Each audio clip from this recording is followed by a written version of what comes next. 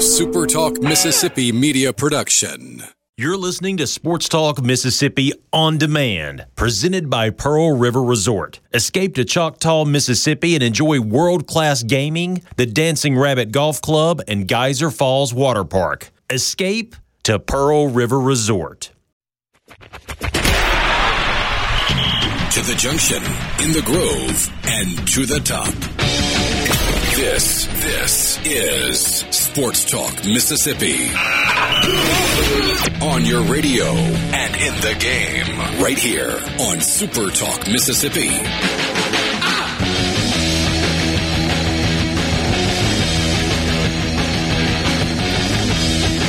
Because so frequently I'm the one that gets thrown under the bus for a lack of recognition of cultural and pop cultural references. I think I'm going to do a little throwing under the bus right out of the gate. You didn't even do the intro. You're just torching me out of the gate. Right out of the gate. So Rippy is now, we think, Master Rippy. Dr. Last Rippy. class in the books. Thank you, Hey Dad. What is it? Dr. Rippy. Thank you. Yeah, well, whatever. He just had his last presentation. It was a pretty interesting story. Got these guys that went out to Colorado and they're kind of thrill-seeking, and apparently somewhere along the way basically lived in a van. That Down by the river? I think, well, there you go. Oh, my because, God. Hey, Dad, I said to him, because I've gotten enough of the story that I said to him, I sure do hope that you titled your presentation, In a Van Down by the River. And he goes, was that a song or something? Oh, my gosh. That was Borky's response as well. I used a word that I can't repeat on the air, but yeah, I said holy. You gotta be kidding me, Rippy. What is it? It's like the most famous Chris Farley skit from Saturday Night Live. And I'm not a Saturday Night Live guy. I do like Chris Farley. I'm not a pop culture guy. But that's a reference that shouldn't be lost even on you. Be sure to write that one down. Okay. We're going to make you watch it at the break is what we're going to do. We'll watch the skit coming up in the break. Looking forward to it. Yeah, I'm sure. Well, you'll laugh, I think, unless you're just trying to be tough guy. Sports Talk Mississippi brought to you every day by Mississippi Land Bank. Online at mslandbank.com. Mississippi Land Bank, where they know the lay of the land. If you want to text the show, you can. If you want to throw some derision at Brian Scott Rippey, you can do that on the C Spire text line. The number is 601-879-4395. 601-879-4395. You can also hit us up on the Sports Talk Mississippi Twitter feed. It's at Sports Talk MISS.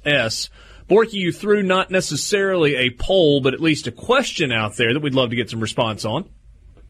Oh, which one? I've got a couple. The one with regard to Ole Miss, Mississippi State football, Egg Bowl, and the gravity of this weekend's baseball series and how it might relate to football. Yeah, I was struggling to sleep, and so when I lay in bed collecting my thoughts, for some reason I always think about you guys and what I'm going to bring to the show today. I know it's the worst thing possible, but I was thinking this morning, we've got a marquee matchup in baseball. Are we also the first thing you think about when you wake up in the morning? At times, yeah, but I hate myself for it. But yeah, that does happen. But we got a marquee matchup in Oxford this weekend in baseball, and not because it's Ole Miss and Mississippi State, because it's two top 15 teams with hosting implications on the line. Nationally relevant year in and year out programs facing off this weekend. What will it take for the Egg Bowl to be on this level, at least relatively consistently? Well, we'll think on that a little bit. You can respond on the Sports Talk Mississippi Twitter feed. Again, it's at Sports Talk MISS, and I think we can all hope that Nick Saban doesn't decide to coach baseball in the SEC. He would be the worst baseball coach to play for ever. You think he would win? Probably so, but out of fear, not out of coaching ability. Yeah, you might be right. Got a bunch to get to this afternoon. We're going to have try to have a little bit of fun along the way, assuming that's okay with Greg and Nettleton. just want to make Are we sure. already doing this? Is he Oh, already on no, us? I just, I'm sure he's with us, and he gets mad when we try to have a little bit of fun, and then he says it's not fun for everybody, it's just fun for us. Richard brought a blowtorch to work today. Good Lord. First segment just tortured Coming people. out swinging. What's coming up this afternoon? Baseball front, did Ole Miss get any help from hosting because of midweek results? Borky, take me a little bit deeper on that. What did you see last night or on Tuesday night that you think helps Ole Miss's hosting chances? And it's probably very slim because, as we know, midweek games don't particularly matter, but you had the number 13 team in the country lose last night. You had the number 20 team, for whatever it's worth, in the country lose last night, as well as Georgia, who's ranked 8th. On Wednesday night, or I guess Tuesday night, you had LSU get blown out by Louisiana Tech. They're probably out of it. And NC State, who's number 19, also lost. So even though it's midweek and it's kind of splitting hairs, for Ole Miss hosting, anybody near them losing is good for them. Yeah, I guess I agree with that, at least on the surface. The other part of it is the RPI, Ole Miss's RPI actually dropped a spot last night without playing a ball game because of some of what went on around them. They're at 18 Naturally. right now. Yeah, go figure how that actually works. Aaron Fitt from Baseball America is going to join us a little bit later this afternoon. Baseball America released their regional projections. D1. Sorry, Aaron Fitt. I'm glad I did that with without him on the radio right now. Aaron Fitt. He used to be with Baseball America. Yeah, I know. Aaron Fitt from D1 Baseball will join us. We've got Baseball America's regional projections. We looked at the ones from D1 Baseball yesterday. Is Dak Prescott a $30 million a year quarterback? We will discuss. Also, spent some time yesterday looking at non-conference games for all 14 SEC teams. Some of them are pretty good. Some of them are hot garbage. We'll take a look specifically at Mississippi State and Ole Miss's schedule this year, and we'll look at some potential swing games. What's the definition of a swing game? I mean, I guess you can have your own definition if you would like. For our purposes today, is there a game or two on the schedule that you think will help define the big picture for whatever you believe the season should be? There's an interesting spot on the schedule for me for Ole Miss when you look at the schedule that the Rebels have this year that I think is going to define really how the season turns out in 2019. Hey, Dad, you can be thinking about that for Mississippi State's schedule as well. We will jump in and dive in and look at all of that. We got some dumb criminal news coming for you as well. And what would this week be without a look at the weather forecast? Ole Miss, Mississippi State scheduled to play in Oxford, a 3-game series that begins tomorrow night. Currently, a thunderstorm chance, 80% chance of thunderstorms tomorrow in Oxford. 80% chance of thunderstorms on Saturday in Oxford, and then mostly cloudy on Sunday. Look, it may work out where this front kind of peters out or there's a break in the action and they can get a game in on Friday and get a game in on Saturday, but it just kind of feels like going into this weekend, you've got a 7-inning doubleheader on Sunday that is more likely than not. Yeah. Nothing like a rivalry series determining a couple of host sites being decided by 2 7-inning games. I love it.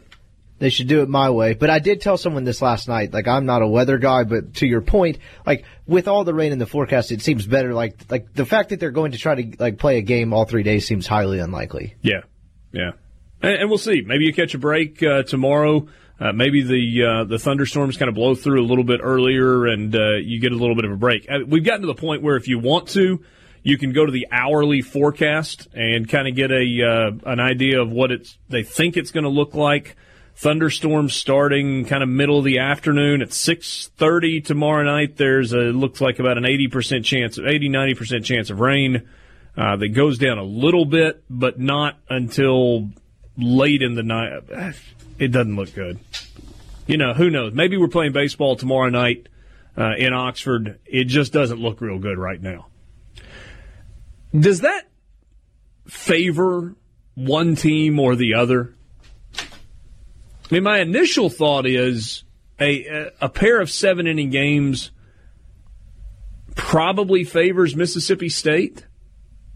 But if you do play a pair of sevens, assuming you get one game in over the first 2 days somehow, some way, you're not going to have Ethan Small and JT Ginn both throwing in a 7-inning contest. Unless, hey, Dad, Chris Lemonis looks at it and goes, look, if we're going to try and squeeze one in game one, and it looks like we've got a good, solid window to know that we're going to be able to get a full game in or a full couple of games in on Sunday, instead of rolling the dice with Ethan Small, I'm going to do something different. Could you see that happening? Well, they did it last week, but it was more about rest than anything else. But that said, if you can get a sure thing, you're not going to play on Saturday, you're going to play Friday and then 2 on Sunday, it's not a terrible idea to maybe just hold Small out for Sunday and then go Small and Ginn in those 2 7-inning games. I would agree with that, and I would say probably the 7-inning game favors State slightly, because even if it goes to Sunday, they've gotten more length out of Plumlee than Ole Miss has gotten out of their Sunday starters. Yeah. Just slightly, but I don't think it's much of a difference. Yeah. We'll see. Ole Miss, Mississippi State in Oxford. Southern Miss is at Rice this weekend for a 3-game series in Houston. Question on the C Spire text line, school is out. Are they allowed to play a little bit later? Well, you will have to kind of see what the SEC is willing to sign off on. Sports Talk Mississippi, just getting started. Sports Talk Mississippi, good to be with you on this Thursday afternoon. Weekend just around the corner. Just a rainy weekend around the corner. Ed in Pontotoc, that 7-inning crap sucks. Come on, SEC office. I mean, I don't know that they can actually control the weather. There was a question that came in. School is out. Are they allowed to move a game to Monday? The answer to that is no. You've got 3 days to finish your series one way or the other, whether it's Thursday, Friday, Saturday, or Friday, Saturday, Sunday. The one thing that the SEC office could potentially do is allow you to play later on Sunday, given the fact that there are no travel issues and school's out. And that seems like, if it came into play, would be a common sense decision. But even in that scenario, they're not going to allow 2 9-inning games on the final day of the series. It still would be 2 7-inning games. All of that sounds accurate to you, hey, Dad, with regard to kind of what's out there?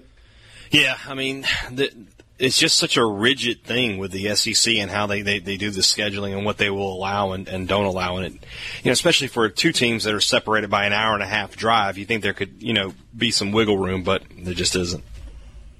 Yep. Not any wiggle room. Not going to play on Monday. Not a regional setting, and that's when the NCAA takes over and can make decisions like that. So it's SEC rules right now. So that is what you are dealing with going into this weekend. So some of the midweek results this week in the SEC and nationally make you wonder, Borky's point a little while ago, does this help anybody that's trying to get into the hosting situation, any of the teams that are in a bubble scenario? I'll tell you who is helping themselves on almost a game-by-game basis, and that's East Carolina. They are up to number 3 in the RPI. You know who else that helps? Helps Mississippi State. Yeah. Because they've got a win against East Carolina. I guess technically it helps Ole Miss as well in that they've got a loss to East Carolina, and that's not at all a bad loss. It's a high-quality loss, but it is a loss nonetheless. No, you just I'm sorry. Rippy, I thought you had something you wanted to say. No? UCF beats Miami last night, 8-7. Yeah, I got this big move the mic reaction, and he had this look on his face where it's like he's something compelling to say, and I looked at him and it was crickets. No, I just posted the transfer story or whatever, and then was... There'll be plenty of time to post transfer stories when you're living in a van down by the river. Good God. He started watching that at the break, didn't finish it, but he's at least kind of familiar now. We're going to help you get on the right track. My dad even texted me. He's like, how'd you not know that? I don't watch Saturday night. I've never seen Saturday Night Live. Well, la-dee-da. That's great. 8-7, UCF beat Miami. Miami is a team that is kind of in the hosting conversation. Jacksonville State beats Georgia. Georgia, by most, still projected as a national seed, but they're kind of on the edge of that national seed conversation. On Tuesday night, Louisiana Tech beat LSU. NC State lost a game. Most recent RPI has Mississippi State at number 4 and Ole Miss at number 18. So the RPI, here's the interesting thing about the RPI, and we've talked some about this. There have been years where it was 1 through 16. There have been years where it was 1 through 17 or 1 through 18, with just maybe 1 or 2 teams that aren't there. It's different this year. So when you start looking at the top 20 in the RPI, UCLA number 1 overall, Vanderbilt 2, East Carolina 3, Mississippi State 4, Arkansas 5. All 5 of those going to host, barring a collapse in the final 2 weeks of the regular season. They're all going to be national seeds. Georgia at 6, probably going to be a national seed. No guarantee, though, right now. You got Louisville at 7, Texas Tech at 8. They are on fire. Georgia Tech at 9, Tennessee at 10. Okay, let's stop at Tennessee for a second. Tennessee at number 10 in the RPI, but the Volunteers don't have anywhere close to a hosting resume when it comes to league record. They're 10-14 in the SEC. And they're not going 6-0 in the final 2 weeks to get to 16-14. If they do, they'll host. That's not going to happen, though. 16-14, 2 is not a guarantee host. Yeah, but if you're 16-14 with an RPI of 8, you're going to be one of the 16 host sites. Yeah. I agree with that. Oklahoma State, going to be a host. UC Santa Barbara, probably not going to be a host. And a big part of the reason why is they've played maybe the worst schedule in all Division I baseball. And a little bit of hyperbole there, but not a lot. They've only got 2 games against the top 50 all season long. North Carolina at 13, probably. Miami at 14, probably. West Virginia at 15. They lost 2 of 3 at home this past weekend to TCU. Those were not great losses for West Virginia. Texas A&M at 16 in the RPI. Barring a really strong finish to league play, Texas A&M isn't going to host, despite being 16. Auburn at 17 in the RPI. They're 12-12 overall. Auburn's not going to host. Illinois at number 19, probably not going to host. So you look at teams like Ole Miss at 18. They could slide into one of those spots with a strong finish. Oregon State at 20. They could slide in. Stanford at 22 is a team that could slide into a host spot because they've been so good all season long. Does any of that mean anything? Is there anything from those RPI numbers that really jumps out at you? I wonder if Tennessee will be the highest RPI team never to not host. And Tennessee, correct me if I'm wrong, there's probably an outside chance that they don't even make the tournament. And if they don't get some wins in these last couple weeks, that would be something. But other than that, it looks like it's going to fall into place pretty much down the line. We'll have to see. Like I said, Oregon State is a team that could jump back into the mix. And then, we'll see with Ole Miss. And Ole Miss and LSU, are we agree that they're basically battling for the 5th SEC hosting spot, and whoever finishes stronger is going to get it? I think that's a reasonable argument. I just think Ole Miss has got a better case than LSU. Oh, they do right now, for sure. Sure. But let LSU go up to, Arkansas and somehow win that series, and then, things turn around a little bit. I don't know. Yeah. But then you're talking about if they win that series and, Ole Miss or State, I guess either way is still in the thick of it for the West. Not likely. But, if LSU wins that series, you're thinking at worst State or Ole Miss, both, whether barring a sweep, is 1 or 2 games back of the West. So there's a world where they could probably both host. I just don't particularly like LSU's chances with the schedule they have left. They've got Arkansas this weekend, and then they close at home with. Is it Florida? I knew this. No, it's not Florida. It's we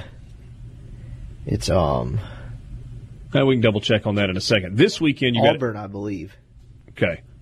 LSU is at Arkansas this weekend. Tennessee's at Florida. So Tennessee's final 6 games are against Florida and Ole Miss. Texas A&M is at Alabama. Hugely important series for A&M. Georgia's at Auburn. Chance for Georgia to really stack up some wins on the heels of playing well and sweeping Florida last weekend. Certainly to win a series this weekend. Kentucky's at South Carolina. Missouri is at Vanderbilt. Vanderbilt just seems to keep on rolling. There's a really big opportunity there for Missouri this weekend. Then, of course, you got the series in Oxford with Mississippi State and Ole Miss. Baseball America's... sorry, go ahead. We talked about all those midweek upsets. We didn't talk about... There was almost one in Starkville last night. We have not gotten to that yet. You're right. Yeah. Mississippi State fell behind 7-1. Just boom right out of the gate. 7-0. Okay. Yeah, and then 7-1 after 1. And so, and then it was 7-4. What in like the third or fourth inning? Second. In the second inning, Marshall Gilbert hit a 3-run home run, and that's what sparked MSU and got him back into the game. And then from there, they tied it up, took the lead, gave the lead back. And then in the bottom of the 8th, Elijah McNamee did what Elijah McNamee has done many times before. He got a big hit, 2 RBI double, and that was the final margin, 10-9. But once again, another horrific midweek start. Keegan James couldn't even get an out. He gave up 6 runs. He walked 4. State walked 7 in the game. That was the difference for Memphis. State kept giving them free passes. But, again, State finds a way to come back and get the win and remain undefeated in the midweek. Can you help me out on how it is that Mississippi State looked like they ran 14 different Sandy Koufaxes out against Ole Miss in the Governor's Cup? I've seen that red and blue, man. You know, that's all we focus on here in Starkville, is what I was told by people. Yeah. Not you, but other people. I've heard people mention that as well. But seriously, I mean, given the midweek pitching woes that Mississippi State has had, they absolutely stymied Ole Miss. And remember, the start of that game was Plumlee, who's now moved for the weekends because he's played so well. Yeah. We'll look at Baseball America's field of 64 projection when we come back, and get into some other stuff as well. An interesting baseball conversation that emerged on the internet earlier today as well. That's with you in the Renaissance Bank studio.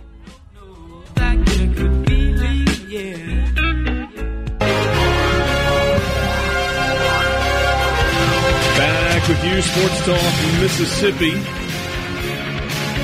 Streaming online at supertalk.fm. Glad to have you along on this Thursday. Richard Cross, Michael Borky, Brian Haydad, and Brian Scott Rippey. Told you we would give you the Baseball America regional projections. Those came out last night, I think. Maybe sometime yesterday afternoon. Like D1 Baseball, they've got UCLA as the number 1 overall seed. They have Ole Miss hosting, but in the last spot in the hosting. And so Ole Miss, the Oxford Regional, paired up with Los Angeles. Not a bad draw for UCLA when they get Creighton as the 2 seed, UC Irvine as the 3, and Nebraska Omaha as the 4. Probably a pretty good path to UCLA hosting a super regional at Jackie Robinson Stadium. Ole Miss as the 1 with NC State as the 2, UConn out of the American as the 3, and Bryant as the 4. Vanderbilt, the number 2 national seed, paired up with Miami. They've got LSU in Miami as a 2 seed. Number 3 national seed is Arkansas, paired up with Oregon State, the number 14 seed. And Baseball America's got Tennessee going to Corvallis as a 3 seed. So that'd be big for Tennessee if they're able to pull that off. Mississippi State, the number 4 national seed, with Southern Miss as the 2, Nebraska as the 3, and Jacksonville State as the 4.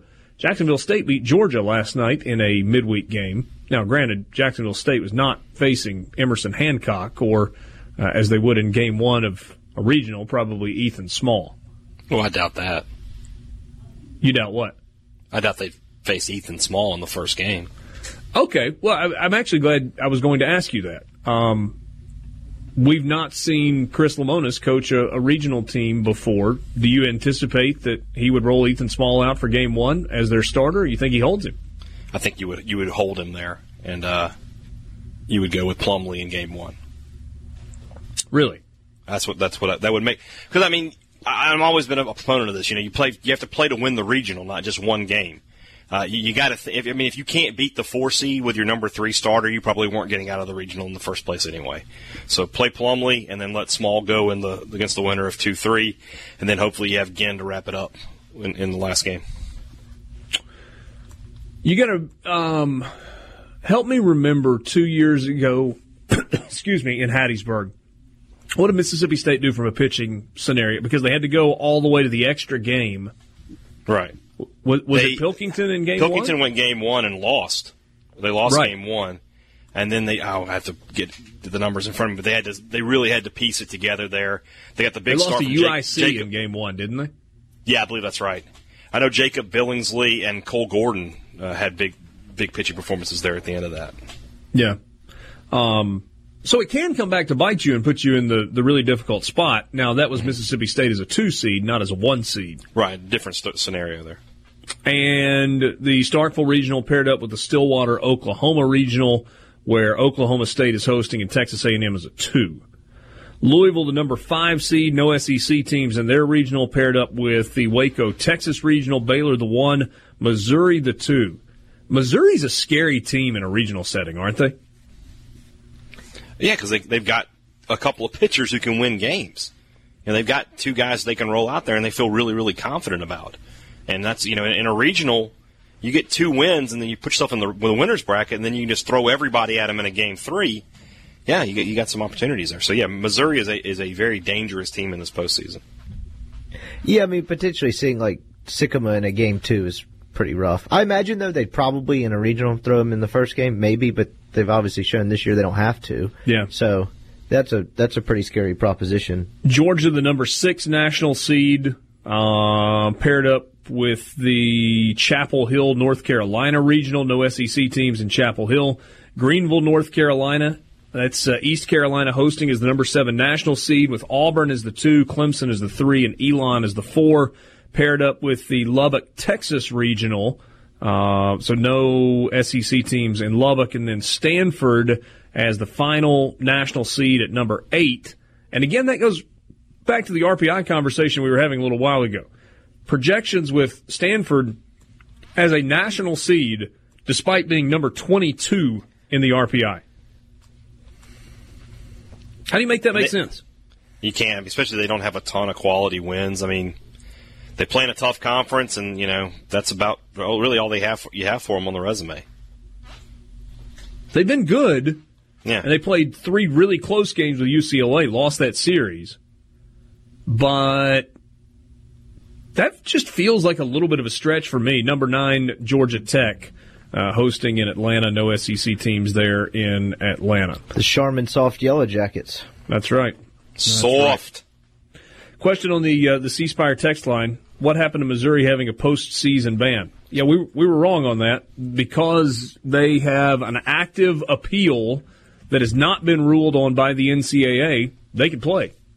It's the reason their softball team is currently in the SEC tournament, and is eligible for regional play. We'll see how long the whole appeal thing goes. I mean, theoretically, football for Missouri could play in a bowl game this year. Yeah. You would imagine they'll get an answer. Well, precedent tells you they'll get an answer on an appeal before a bowl game would come about. Probably a dumb question. What was the difference between that and Ole Miss being ineligible? Ole Miss did a self-imposed bowl ban for the Ole first Miss year. Chose to go ahead but and do it. But I'm talking about this past year. Well, they were 5-7. Well, yeah, but you knew they weren't going to a bowl game regardless of my point. Why would they have been eligible? Wasn't they the won appeal their over appeal, with by yeah. now? But Missouri hasn't won their appeal. It had been. But the appeal was no, ongoing. Ole Miss had gotten its. The appeal was done. Everything was done by the end of football season, right? Right. Yeah. The final results had come down, and they upheld the ban. Yeah, that's right. I'm just getting a year mixed up. Now, the year before, it was Ole Miss had it was self-imposed that year. Okay. Which has been kind of the argument in hindsight is, why would you self-impose a postseason ban? Temporary cooperation. Yeah. Louis, on the C Spire text line, would Ole Miss not rather be a number 2 seed in a regional that's matched up with UCLA? that's not matched up with UCLA. Given that Ole Miss has never gone on the road as a 2-seed, 3-seed, anything and won a regional, I'm going to say no. No. Oh, but even logically, without that history, you want to play at home for as long as you can. Yeah. Period. Just absolutely. I mean, but both sides of that make a lot of sense. Football news. Hey, Dad, have you heard anything about this? News kind of popped up yesterday, I think it was. There is a running back from Clemson who is transferring away. Tavian Foster has entered the NCAA Feaster. Transferred. Say what? I'm Feaster. sorry, Feaster. Yes. Tavian Feaster has entered the NCAA transfer database and is traveling away, or is going to transfer away from Clemson. Woody Womack from Rivals.com is reporting that Alabama, Oklahoma, Texas, and others are potential landing spots. The others are Mississippi State, East Carolina, and Virginia Tech. So the tweet from Rivals Woody was a source close to Clemson grad transfer running back Tavian Feaster tells me the following programs have been in touch since he entered the transfer portal: Texas, Alabama, Oklahoma, Virginia Tech, Mississippi State, and East Carolina. Feaster will set up official visits soon. That'd be a good spot for him. State definitely needs some depth at the running back position. Does it say, is he a grad transfer or is he just a transfer? I thought transfer, but what I just read was grad transfer. If he's a grad transfer, he's only got 1 year, it's not a great spot at Mississippi State because Kylan Hill's going to be the guy there. If he's just a transfer, it would be fantastic for Mississippi State because you don't have a lot of depth next season right now. You've got Kylan Hill, should be back for his senior year, and then you're going to be relying on, I would assume Lee Witherspoon's going to redshirt, but you just don't have a lot of proven depth there. So if it's just a transfer, I think it'd be a great move. If it's just a grad transfer, I don't know that Starkville's the best option for him at that point. Graduating in August. Okay, then, yeah. The other thing is, as a running back, I don't know that Starkville's the best option, period, because I haven't seen Joe Moorhead be able to use his running backs in a good fashion yet. So that's something else to consider. What's so odd about that, though, is Saquon Barkley was a focal point for the offense at Penn State. I asked him about it a couple times at press conferences, like, what was the difference? And I get that Saquon Barkley was an elite all-time player, and Kylan Hill, I don't think is that, but I mean, he's very, very good. He's good enough to be the focal point of your offense. Wouldn't Kansas State game evidence enough of that too? You would have thought, but he only had 12 carries in that game. He just put everybody on the field on his back and carried them down the field. Yes, he did. Any of those schools make a lot of sense? Texas, Alabama, Oklahoma, Virginia Tech? Without knowing their running back situations, I mean, they're all good schools at least. Alabama for a grad transfer doesn't seem like the best place to go. That doesn't make a lot of sense with Najee Harris and those guys there.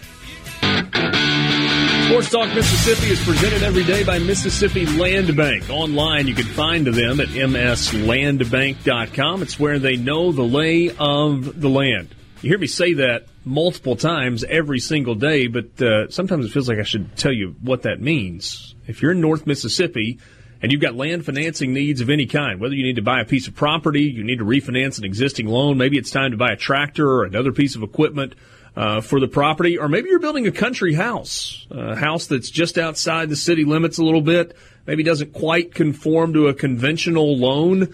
Mississippi Land Bank can help with that. They've been financing land and all that goes with it for over 100 years. That is why they know the lay of the land. mslandbank.com. Richard Cross, Michael Borky, Brian Haydad, and Brian Scott Rippey with you on this Thursday afternoon. Weekend just around the corner. You have, one baseball game tonight in the SEC, and it's a pretty good one. LSU at Arkansas to get their series started at Baum Walker Stadium in Fayetteville. So that's how the SEC baseball weekend will get started. That's the only one being played tonight. Everything else gets started tomorrow night. It feels like another one of those weekends where we're going to have to deal with weather issues, rain issues, kind of across the southeast. That one in Fayetteville's a big one. Big series. Arkansas's last two series of the year are big. Yeah, and they have some cushion. It's really you're subjectively arguing what's bigger. It's got to be LSU though. Oh, yeah, it's bigger. It's more important for LSU because Arkansas's got a little bit of cushion. The Razorbacks trying to win the West and stay in that national seed spot. LSU this weekend and then Texas A&M the following weekend. I feel like they've got a better opportunity at home than they do on the road. Yeah, sure, but in both of those teams they're playing need victories in the worst way. Big time. C Spire text line is open, 601-879-4395. You can text the show. Please don't text and drive. You might end up like David Beckham if you do. What am I talking about? I'll tell you a little bit later this afternoon. David Beckham not going to be behind the wheel of a car for a while because he couldn't put his phone down. Borky, you like fair or foul, right? Yeah, I think that's your new so. thing? I think I like it. All right, I'm going to steal your idea then. Dallas Cowboys Executive Vice President Stephen Jones says the team is off and running in contract talks with Dak Prescott and with Amari Cooper. Mentioned the desire to sign Ezekiel Elliott to an extension as well. Both Prescott and Cooper are in the final year of their contracts. Prescott a fourth-round pick in 2016, and so it was only a 4-year contract.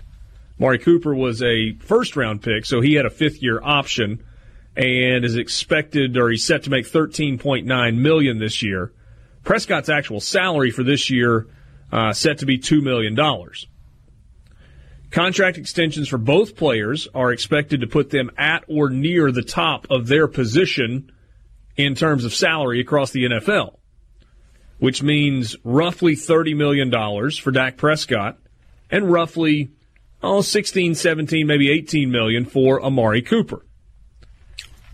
Fair or foul? Dak Prescott as a $30 million quarterback.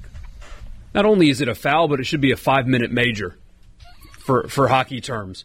The four best teams in the NFL last year are probably going to be the four best teams in the NFL again this year. I would predict them to be the four favorites. And even you can throw in an improved Colts team if you want to, but the teams that were last, the last four teams in the NFL last year, what do they all have in common? Expensive quarterbacks. The exact opposite. Team. Wait, I thought you said that. You said last. No, the last four teams remaining in the NFL last year. So the last four remaining. I thought you said the four that were last. No. The last four teams remaining in the NFL all have quarterbacks on team-friendly deals. Now, it helps that Jared Goff and Patrick Mahomes are on rookie deals. They're going to get paid, but when you look at the Patriots and their longevity of success, Tom Brady has accepted a salary that is far lower than he deserves, and Drew Brees has done the same thing. When you overpay for a quarterback that does not give you production, you end up with a Matt Ryan, with a Matt Stafford, a deal that has hamstrung you as a franchise, and you are unable to build a good enough roster to elevate that quarterback. Dak Prescott has not been bad in the NFL. His rookie year was one of the best rookie years in a long time for a quarterback. But he is not good enough to merit what a $30 million a year deal would do to the Cowboys. He needs pieces around him, and with Ezekiel Elliott coming off of a rookie deal, their brand new wide receiver is going to need to get paid very soon. That is a bad move for Dallas because he does not do enough for that team to warrant that kind of paycheck. Russell Wilson's the exact opposite.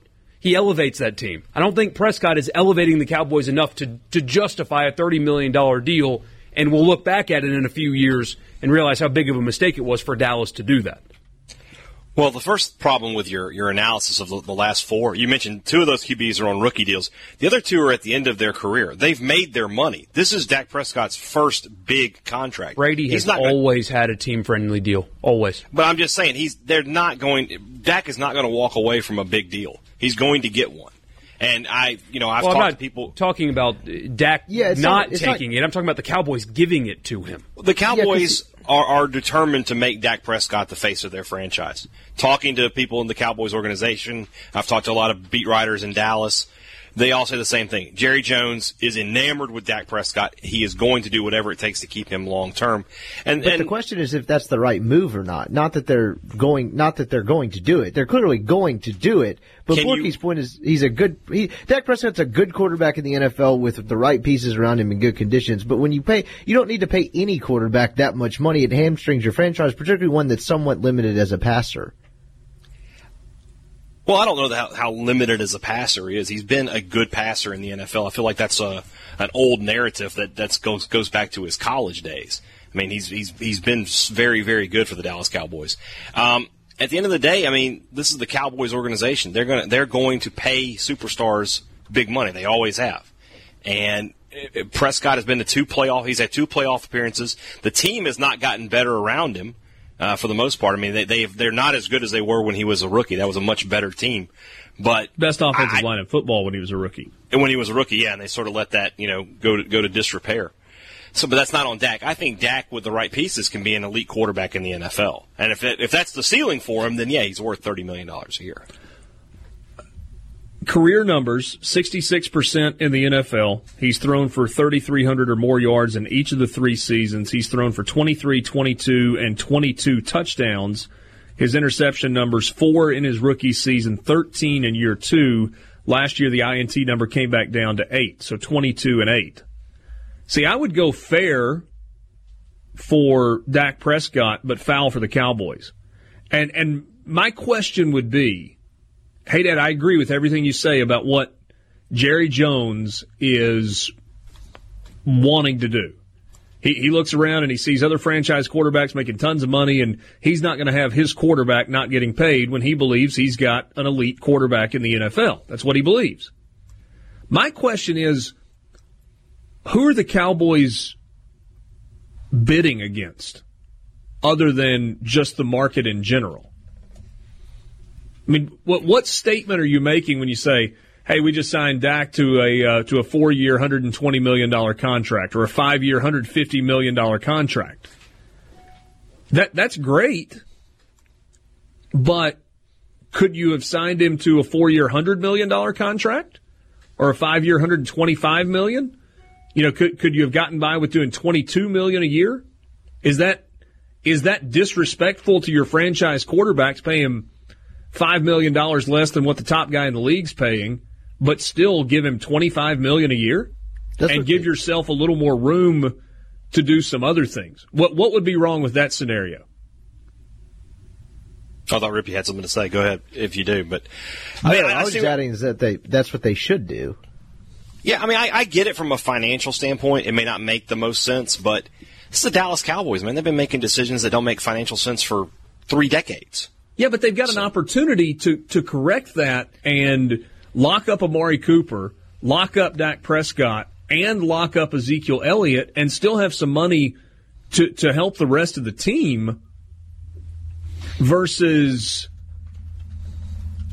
tie up so much money with just the quarterback spot and hamstring you in some other places. I mean, it's possible, but at the same time, I won't be surprised if Dallas pulls this off. They've done it before. They've had the triplets before. Different league, obviously, different scenario, but I won't be surprised if at the end of all this, we're talking about Cooper, Elliott, and Prescott all remaining Dallas Cowboys on good deals. All right. A lot of reaction on the C Spire text line. We will get to your reactions to this question, and if you haven't sent it to us yet, send it to us now.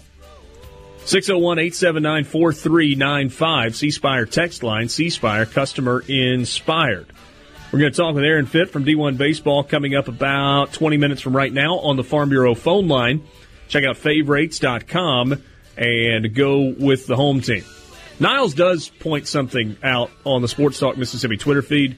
You can't ever compare another quarterback to Tom Brady. He's an anomaly because his wife has a net worth of $400-500 million. More coming up in the Renaissance Bank studio. All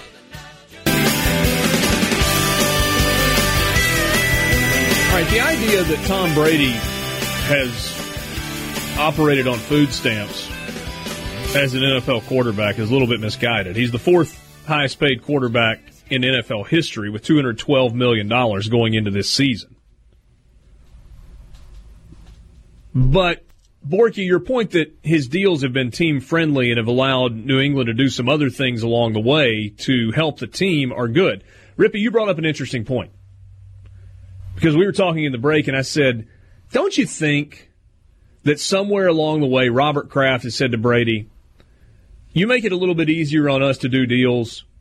We'll take care of you long after you're no longer playing football in New England.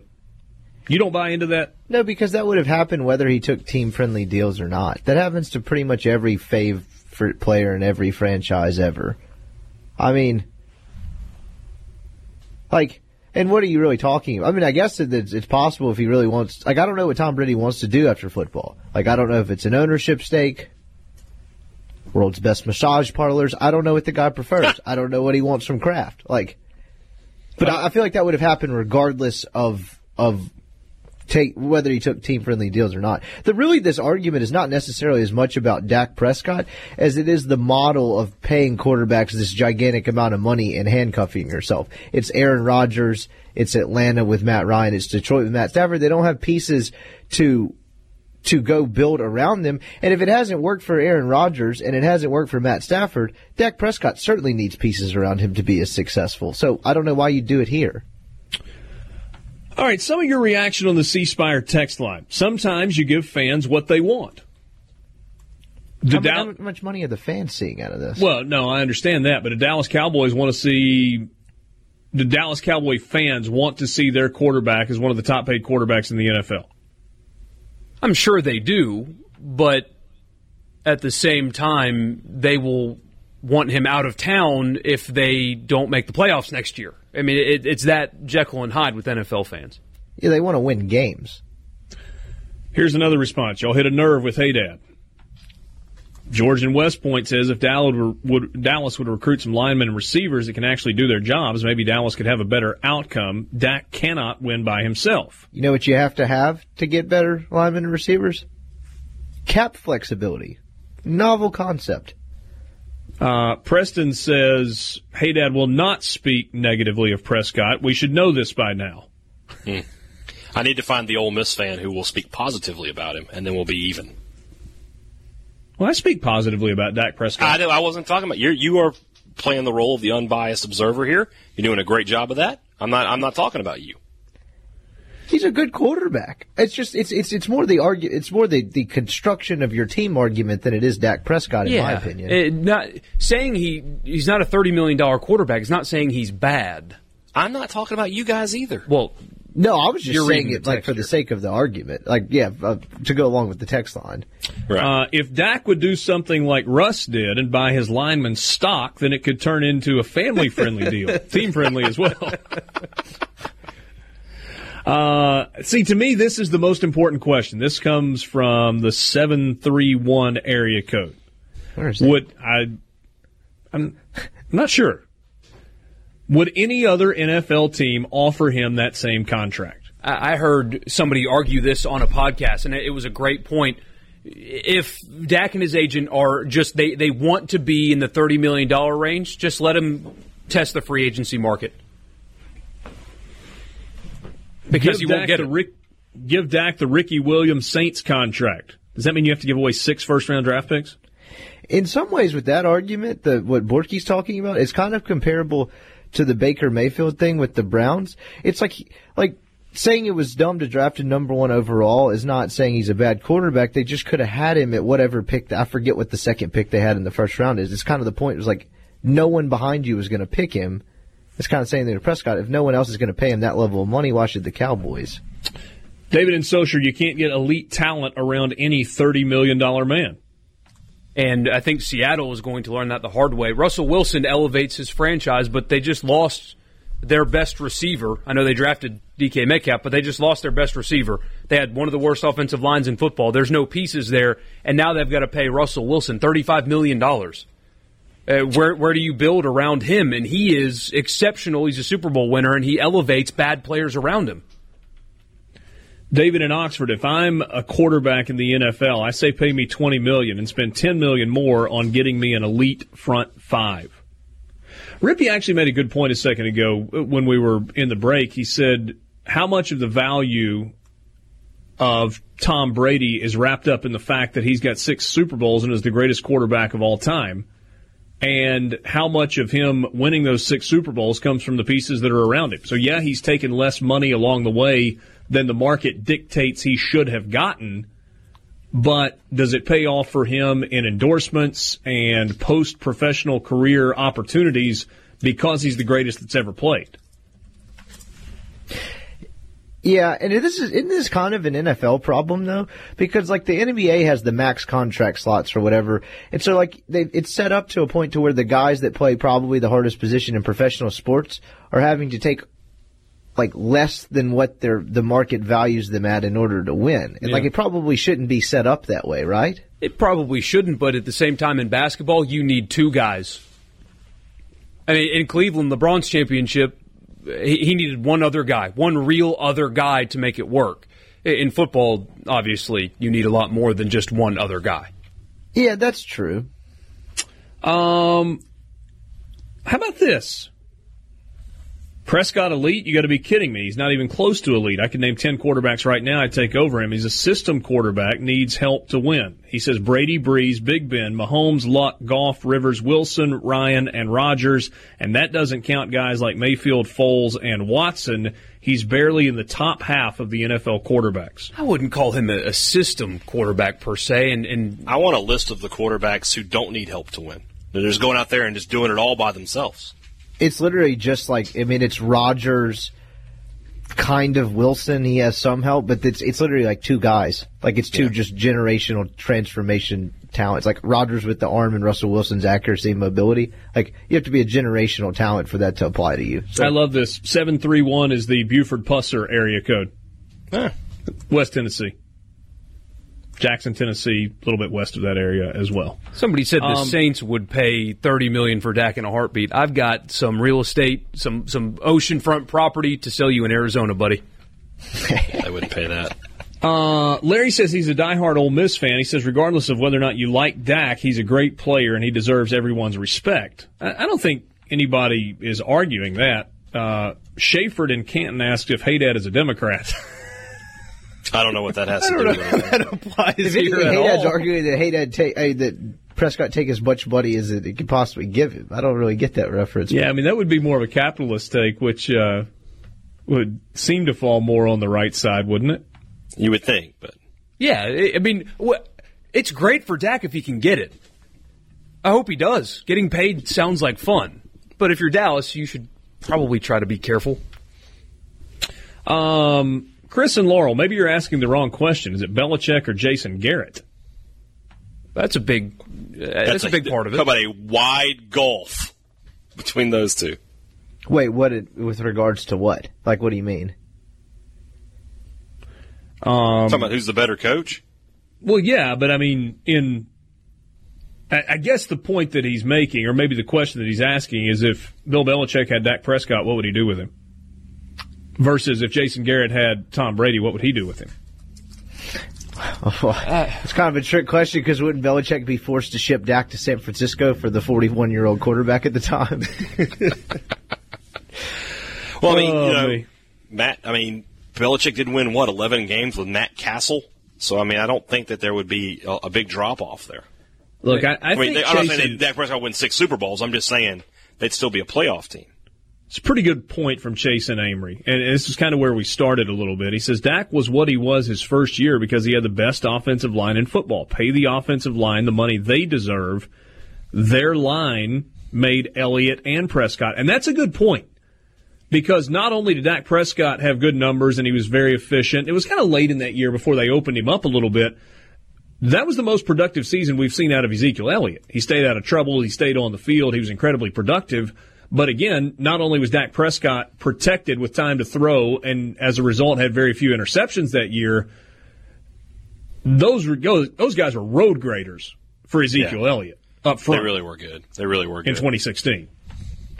Let me ask you all this just because I don't know the answer. But Amari Cooper, is he worth Julio Jones kind of money?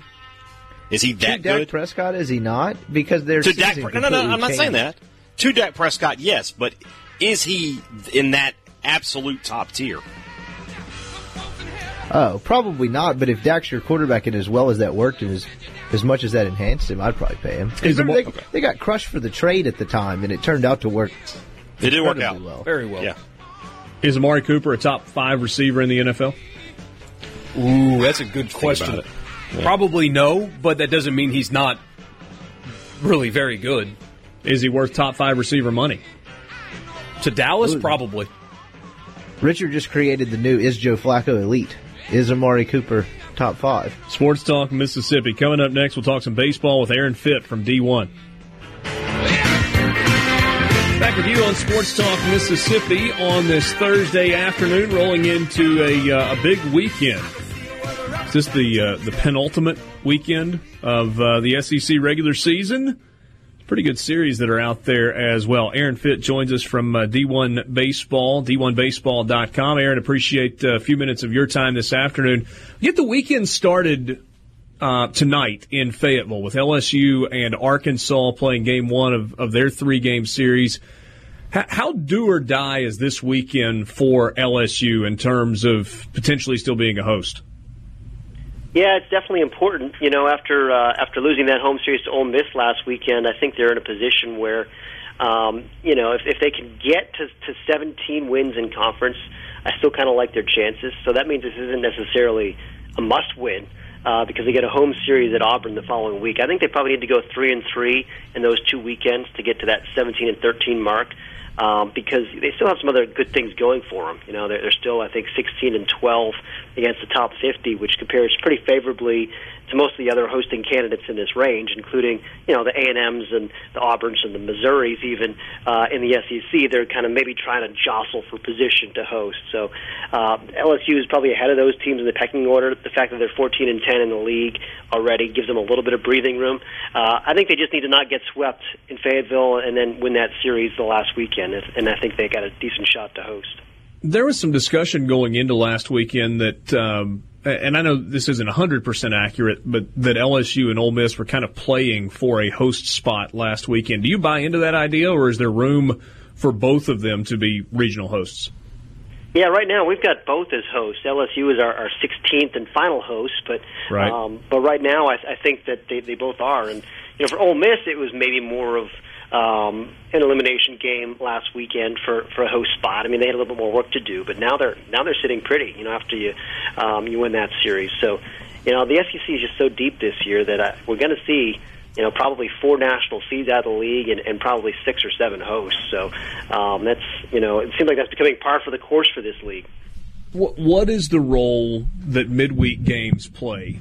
And maybe there would be 3 examples here. Mississippi State has absolutely mopped up in the midweek. They've only got 1 non-conference loss all season long, and they've not lost a midweek game. Ole Miss, a little bit different story. They've had some trouble. They lost a midweek game to Mississippi State. They've lost one to Southern Miss. They've got some non-conference losses as well.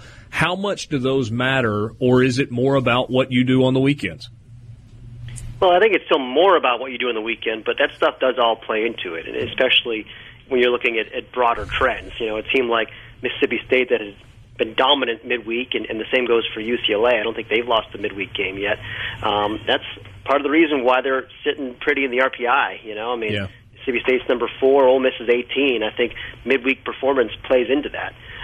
You know, because those extra 7 wins that Mississippi State has in the overall win column makes a big difference, you know, for your overall winning percentage. It's part of the RPI formula and just for overall perception of a team's quality. So, yeah, I mean, it all takes kind of a cumulative effect. I mean, I would say on a week-to-week basis, we don't put too much stock in any individual midweek game, but when you look back at the whole body of work, it does play into it for sure. And I guess that would be part of the conversation with LSU as well. I mean, they had the loss to Louisiana Tech. They have a loss to Southern earlier in the year. That's part of the reason that LSU still got work to do, right? Yeah, absolutely. You're right. And you know, the other thing, too, is those midweek games can present a real opportunity for mid-major to make some noise in the RPI. You know, if you're in the Southland Conference or something and you don't get a lot of chances to play those really good RPI teams, you got to make the most of it in the midweek. And, you know, that doesn't mean those teams are holding their aces for a Tuesday game against LSU. Most of them don't do that, not these days. But it does mean that, those games really matter to those teams because it gives them a chance to make a splash. Whereas if you're the SEC team, you really just need to kind of hold your own the best you can. Pretty big series in Oxford this weekend with Ole Miss and Mississippi State. Not sure how much Mother Nature is going to cooperate. How do you gauge? I don't know, maybe the most important parts of this weekend. Obviously, there's more to gain there for Ole Miss maybe than there is for Mississippi State to lose. But when you look at this series, what are you looking at? Well, I think it's just a great matchup, first of all, between two really good teams. I mean, I've been high on Ole Miss all year long, even though, they've been a little bit up and down, maybe haven't been as consistent as I'm sure Rebel fans would like, but I love their talent, and especially in the lineup. I think both these teams have elite offensive talent, and so I'll be curious to see how the Arms do against those offenses, and certainly in Ole Miss's case, that's probably the bigger question mark. I think Mississippi State's pitching has certainly been more consistent this year than Ole Miss's pitching has been. So, how is that Ole Miss bullpen going to fare as they get into the late innings against Mississippi State? Will Etheridge and Nikhazy and Hoagland, will they be able to hold those guys at bay? I feel pretty confident that Ethan Small is going to do his thing like he does every week. He's one of the best pitchers in the country for Mississippi State, and certainly J.T. Ginn has been awesome as well almost all year long. So I kind of feel like the pitching edge goes to Mississippi State, but home field thing goes to Ole Miss. So it's going to be a really compelling series, I think. What are you doing with Tennessee at this point? Yeah, they've got a fascinating case because they're still sitting there at number 10 in the RPI, which you would think that makes them, like a host or maybe even a national seed. But, of course, you look up and they're 10 and 14 in the league. And generally speaking, SEC teams, really would like to get to that 14 and 16 mark in conference to feel good about their at-large chances. I think in Tennessee's case, if they can get to 13 and 17 and keep that RPI where it is around 10, which I think they will, I think they'll get in at that point. But they probably need to win their last two series in order to feel really secure. But they have more leeway than a team like Florida. If Florida can get to 13 and 17, they're probably still in trouble because their RPI is down there at 32. And 32 is fine if you got a winning conference record. It's not fine if you're 13 and 17. So I do think that Tennessee is in a little bit of a rare position because that RPI is so good, and they have some nice wins. 13 wins against the top 50, which is a pretty solid mark. Aaron, this year feels a little different to me. There are seasons where you could pretty much take that 1 through 16 in the RPI and go, okay, those are your seeds, and probably 8 of the top 10 are going to be your national seeds. It may shake out that way. But this year feels a little bit different because when you look, you've got Tennessee there at number 10, who's probably not going to be a host. And you've got UC Santa Barbara, who I don't think is going to be a host when this is all said and done. And West Virginia is kind of hanging on the edge. And Texas A&M at 16, as it looks right now, is not going to host. And Auburn at 17 is not going to host. So what are we to do with this? How far down into the RPI are we going to go to fill out the 16 host spots?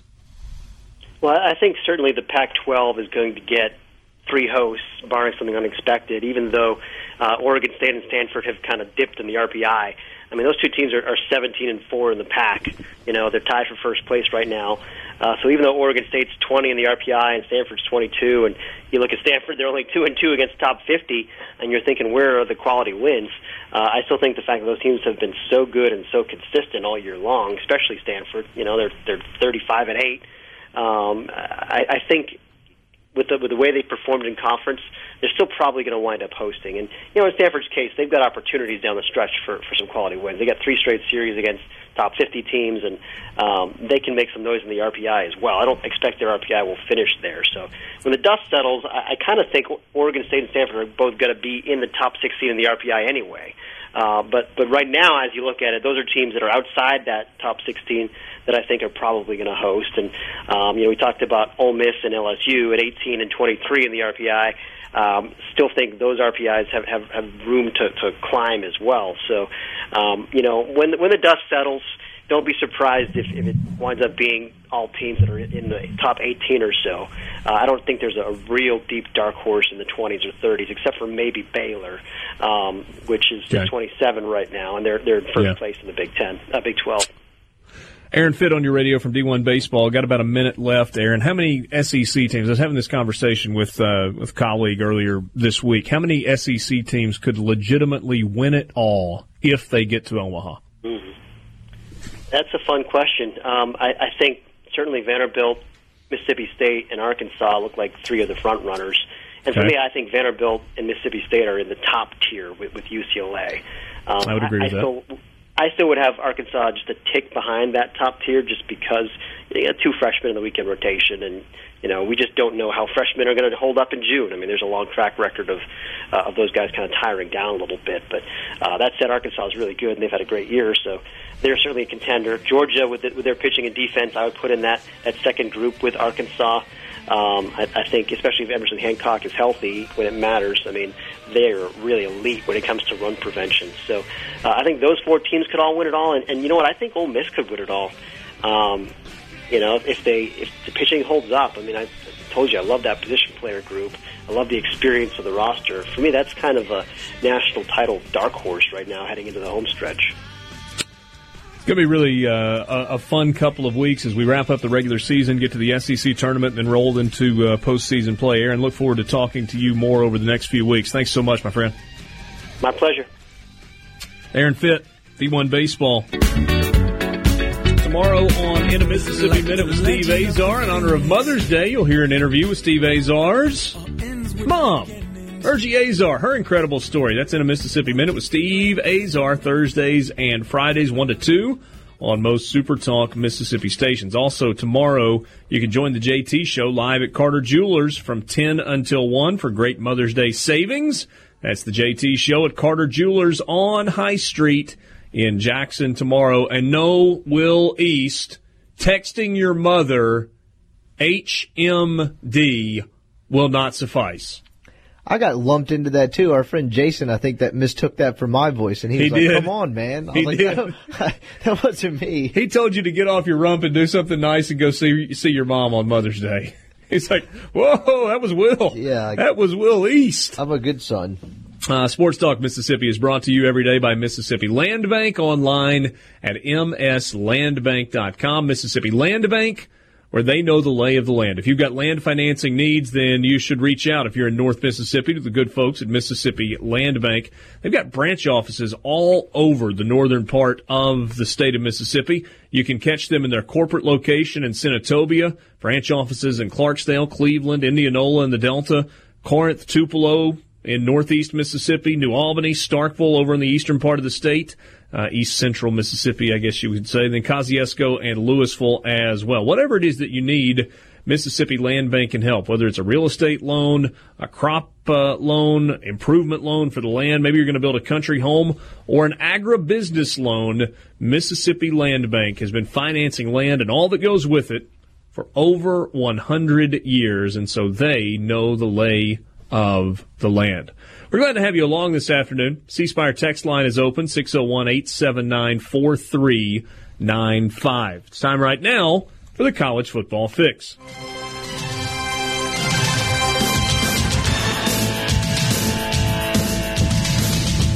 College Football Fix is driven by Ford and your local Mississippi Ford dealers. Log on to buyfordnow.com. Find out about the pride that Ford has in every car, truck, and SUV that they make. It's because of the pride that they have in their work that they've had the best-selling truck in America for 42 consecutive years. Well, the pride, and also the fact that it's just an awesome truck. Fantastic driving truck, the F-150. Test drive one today and find out why the best-selling trucks are built Ford tough. Top 15 matchup coming up starting tomorrow in baseball in Oxford. A nationally relevant series, postseason implications. Borky has a question for you as it pertains to football. Yeah, so how can the Egg Bowl become what we're about to watch this weekend? Nationally relevant on a consistent basis. Good atmospheres as well, for whatever it's worth. but a marquee, nationally relevant matchup outside of it being a rivalry game. In Football. Okay. The Egg Bowl is a football game only. It's a good point you make there, Captain Borky. Chief. How can the football game be as significant, as relevant nationally as the baseball series this weekend? Well, I've got a novel thought. Okay. Not being solely focused on tearing each other's schools down when they become relevant. Like, remember 2014-15? Egg Bowls were kind of fun. But, like, it seems the focus to be is too much on each other than, national relevance. That's a fascinating point because baseball doesn't seem to be that way. Baseball's different. Well, yeah. Baseball is different. Oh. I don't disagree with you at all. I mean, fundamentally and on so many different levels. Is there anything to that, Haydad? I don't know. I've never been a big believer that both programs can be successful over the long haul at the same time. 14 and 15 was a 2-year stretch, but I don't know that it can happen long term, to be honest with you. Well, when you've had 60-something plus years of irrelevancy as a rivalry, except for a couple of years, you might want to try something different. No, I mean, I'm not saying that your idea is wrong. I'm just saying I don't know if it's possible. Does it not feel like Alabama and Auburn coexist better than Ole Miss and Mississippi State? Well, I don't know. You had an Iron Bowl thing where someone got shot not too long ago. Yeah, but that's crazy people. Yeah. He's talking institutionally. Okay. With actual stakeholders involved. But you can do that when you're Alabama and you're winning national titles, and then Auburn's won a national title and has been more relevant. When all you have is each other, sometimes that's where the focus is. Yeah, but does not getting past the idea that all you have at each other, is that not the first step to becoming more relevant? I mean, if you don't look at yourself differently, is anybody else going to look at you that way? Well, I see what you're saying, but then, the steps 2 through 5 might be some stuff that's unattainable. So then you just get back to step 1. State and Ole Miss don't have Alabama and Auburn's money. They don't have their tradition. They don't have their fan support. They don't have their recruiting base. While those things are relevant, they also sound like excuses. Well, I mean, like just really convenient excuses for, that's why we can't be them. Well, I don't disagree. I got 100 years of college football that works as evidence for me. No, I'm with you. I don't disagree necessarily that Ole Miss and Mississippi State can't necessarily be Auburn and Alabama on a year-in, year-out basis. But I think there's something to the idea of if so much of your time wasn't spent on looking across the way to see what the other's doing and how can we tear them down, there might be something to that. And on that point, like if they didn't learn the two schools didn't learn their lesson in 2014 when they were both nationally relevant and the sole focus was each other's recruiting tactics, it's probably never going to happen, if we're being totally honest. Borky, what's your thought?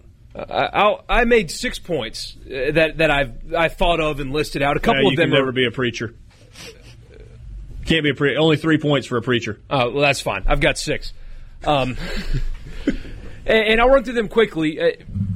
One is efficiency. Even though Ole Miss and Mississippi State make more money than they ever have before, they still don't make as much money as LSU and Alabama. So when they spend their money, they have to do so efficiently. Yeah, no duh, but at the same time, you cannot take financial risks or anything like that. You have to maximize every dollar you make because even though your budgets are bigger and you didn't add any sports, you're still below the LSU and the Alabamas of the world. So efficiency financially, and that includes NCAA penalties and trying to avoid them, you have to be more efficient and maximize your dollar. The second one is an extraordinary commitment from fans.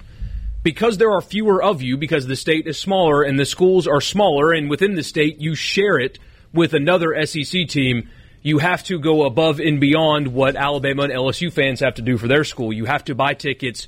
You have to go to every game. You have to donate more money per capita to elevate your program's success. The fans have to be extraordinary because there's just simply fewer of you than the other schools. The next one is the obvious one, hire the right guy. You cannot do what Alabama's going to do when Nick Saban retires, which is either hire Dabo Swinney or an already successful, nationally relevant, well-known head coach. You've got to identify an offensive coordinator who's won a national championship or a head coach at a group of 5 school who's been successful.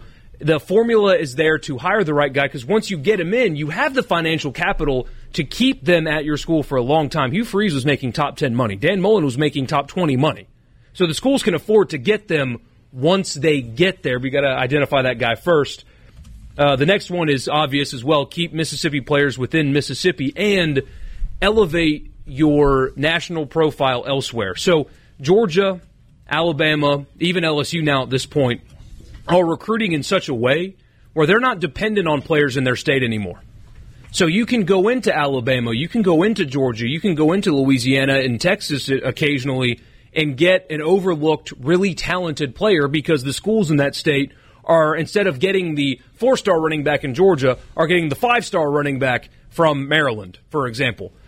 So keep your players within your state and develop your national profile by taking advantage of schools like Georgia who are recruiting away from their state because they can. The next one is facility upgrades. Vaught-Hemingway Stadium looks like 7 different stadiums molded together. The Palmetto Center is shared with baseball. Everybody else in the SEC is building every year. Find a way to do the same. And the last one, play the game in recruiting. What game is that you're talking about? Offering competitive academic packages for your players so they can come and study. No, your boosters have to do what boosters do, and they have to win booster battles. Because Georgia and Auburn and other schools are coming into your state and winning booster battles, you have to fight back and do the same. And then not rat each other out.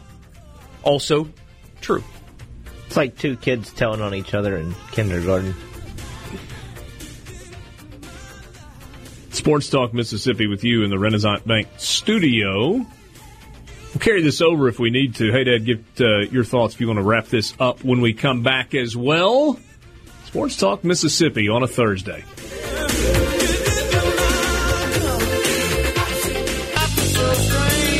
So the College Football Fix is brought to you by Ford and your local Mississippi Ford dealers. Michael Borky's points on how Ole Miss, Mississippi State, the Egg Bowl, and football could consistently feel like this weekend's baseball matchup are efficiency, a massive commitment from the fans, making sure you've got the right head coach, keeping the best players in Mississippi in the state, upgrading facilities and not just on a one-off, and pay the players under the table with cash.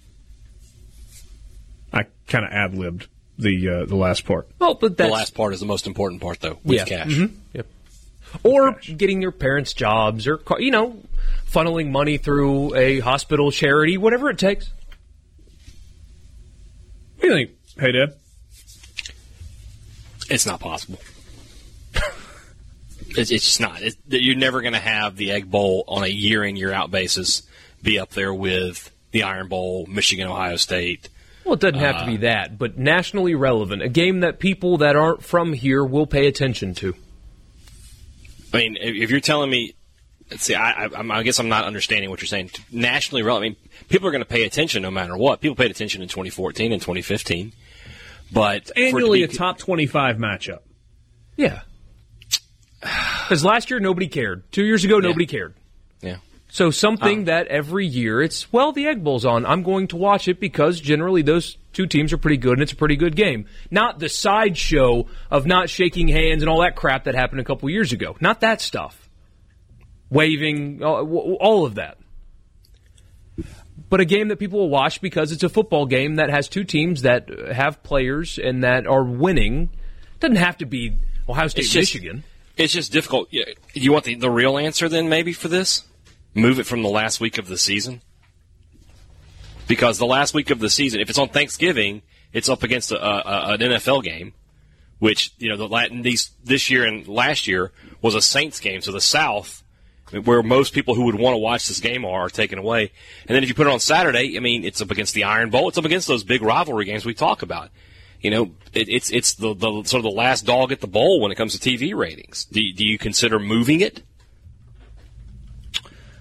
I think that since 1991, prior to last year, so 91 is when the game moved back on campus. Prior to last year, I had missed only one Egg Bowl that I can remember. And it was because I was doing a women's basketball tournament. And then I missed this past year.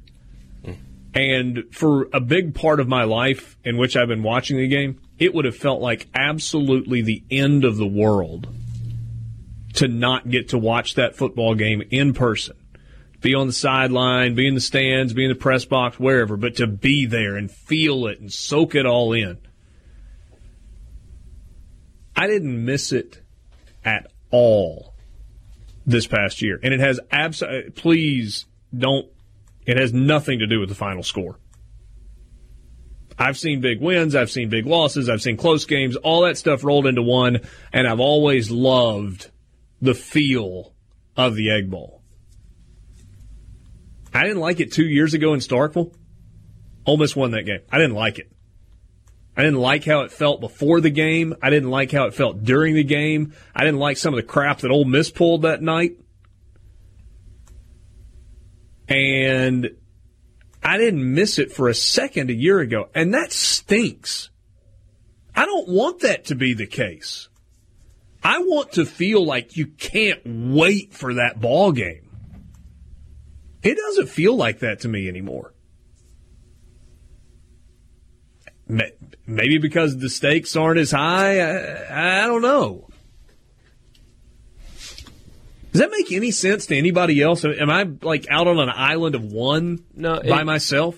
The childishness and juvenile nature of it became nauseating. That's what you're trying to say. And I haven't been, this is year 9 of me living here, but it feels like it's become a sideshow. I grew up in a state with an interstate rivalry, and I just did not ever get this kind of vibe that we've gotten lately from Clemson and South Carolina. And those are two teams that brawled on the field within 2 decades. Yeah, and that was ridiculous in that game. Hey, Dad, obviously there have been fights through the years, but even in the years where you had a pregame fight, maybe I'm just not remembering, but it felt like once the game started, it was football. Yeah, I would agree with that. And we've gotten away from that. 97, you had the pregame fight, but then once the game started, it was just the game, and then it was just the game. There was a fight in the middle of the 90 Egg Bowl in Jackson. Yeah, that was like melee, right? Oh, that was big time. Yeah, I was at that one for sure. Part of it I think is this, of why it's gotten the way it is, and it's social media. When I was a kid, the only Ole Miss fans I knew were my friends. The guys I went to high school with, the guys who I played sports with, they were my friends. So we would talk smack, but it was good-natured. But now you go on Twitter, and there's somebody you don't know who probably is either got a Twitter handle that doesn't have their name and doesn't have their picture, and they're just railing your school constantly. I mean, it irritates people. And so that spills over. All the recruiting stuff spills over. And that's the other thing. You talked about keeping recruits in state and all that. Never mind that, I have a long theory. I've done a couple podcasts on that about how the top 10 recruits in this state year in and year out more likely to bust than not. But when you're Auburn and Alabama, you get a few guys from Alabama, from the state, but, for the most part, you're going and getting guys from outside the state. And for State and Ole Miss, they're trying to get these elite guys in the state. It's just so contentious. There's probably a few kids that signed with Alabama that Auburn really wasn't that hard after. Probably the same way on the other side of that. But for State and Ole Miss, they're after everybody at the same time, and it just breeds contentiousness. To the juvenile part of it, too, is like the way you act is the way you get treated. Like you notice, like the 2 ADs get called into the principal's office, and then A&M and LSU had like an actual fight where someone's like pacemaker got jarred and nothing happened. And they haven't had that meeting yet either, which is weird. Probably never going to happen, newsflash. No. But it's still the idea of it. Which is, it's a little ridiculous to throw that out there that, they're going to have to come and sit down and we're going to talk this thing out. Well, then do it.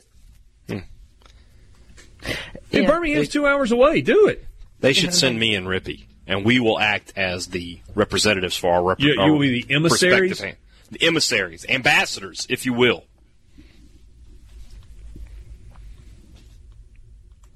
Borky, I'm not sure that's exactly the road you were wanting to go down on this, but I don't know. Hey, I'm just along. We got a convertible, tops down, wind's blowing. I don't care where we drive. I like to think I'm Alan in the back seat yelling at the surrounding cars like a hangover. You got I'm the one Charlotte's with Web in your glasses, backpack.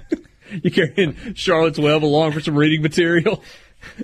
You and Wilbur in the back seat. Or that book on counting cards being a foolproof system. It's like Yeah. Rain Man. The Tiger's name wasn't Wilbur, I don't think.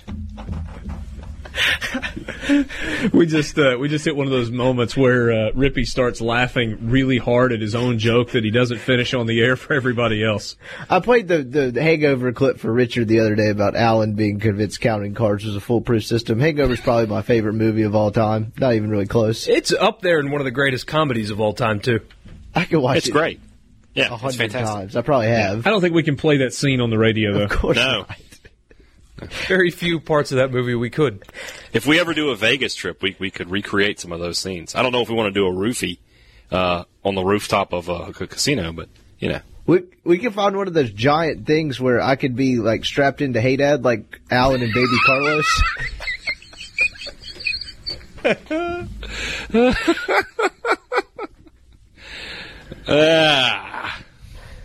Yeah.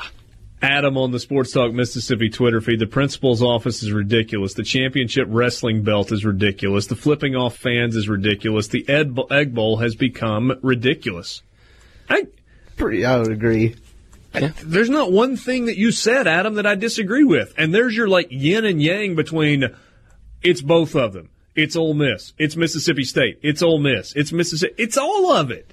It's not one side or the other. It's both sides feeding off of each other. And it's from the managers all the way to the top of the athletics department. And the players, oh, by the way, feeding off of all that's going on around them. Probably shouldn't have thrown the managers on the bus, under the bus. It's like the hardest working group of people on the planet. College football team managers, those dudes work. For little reward. Scholarship.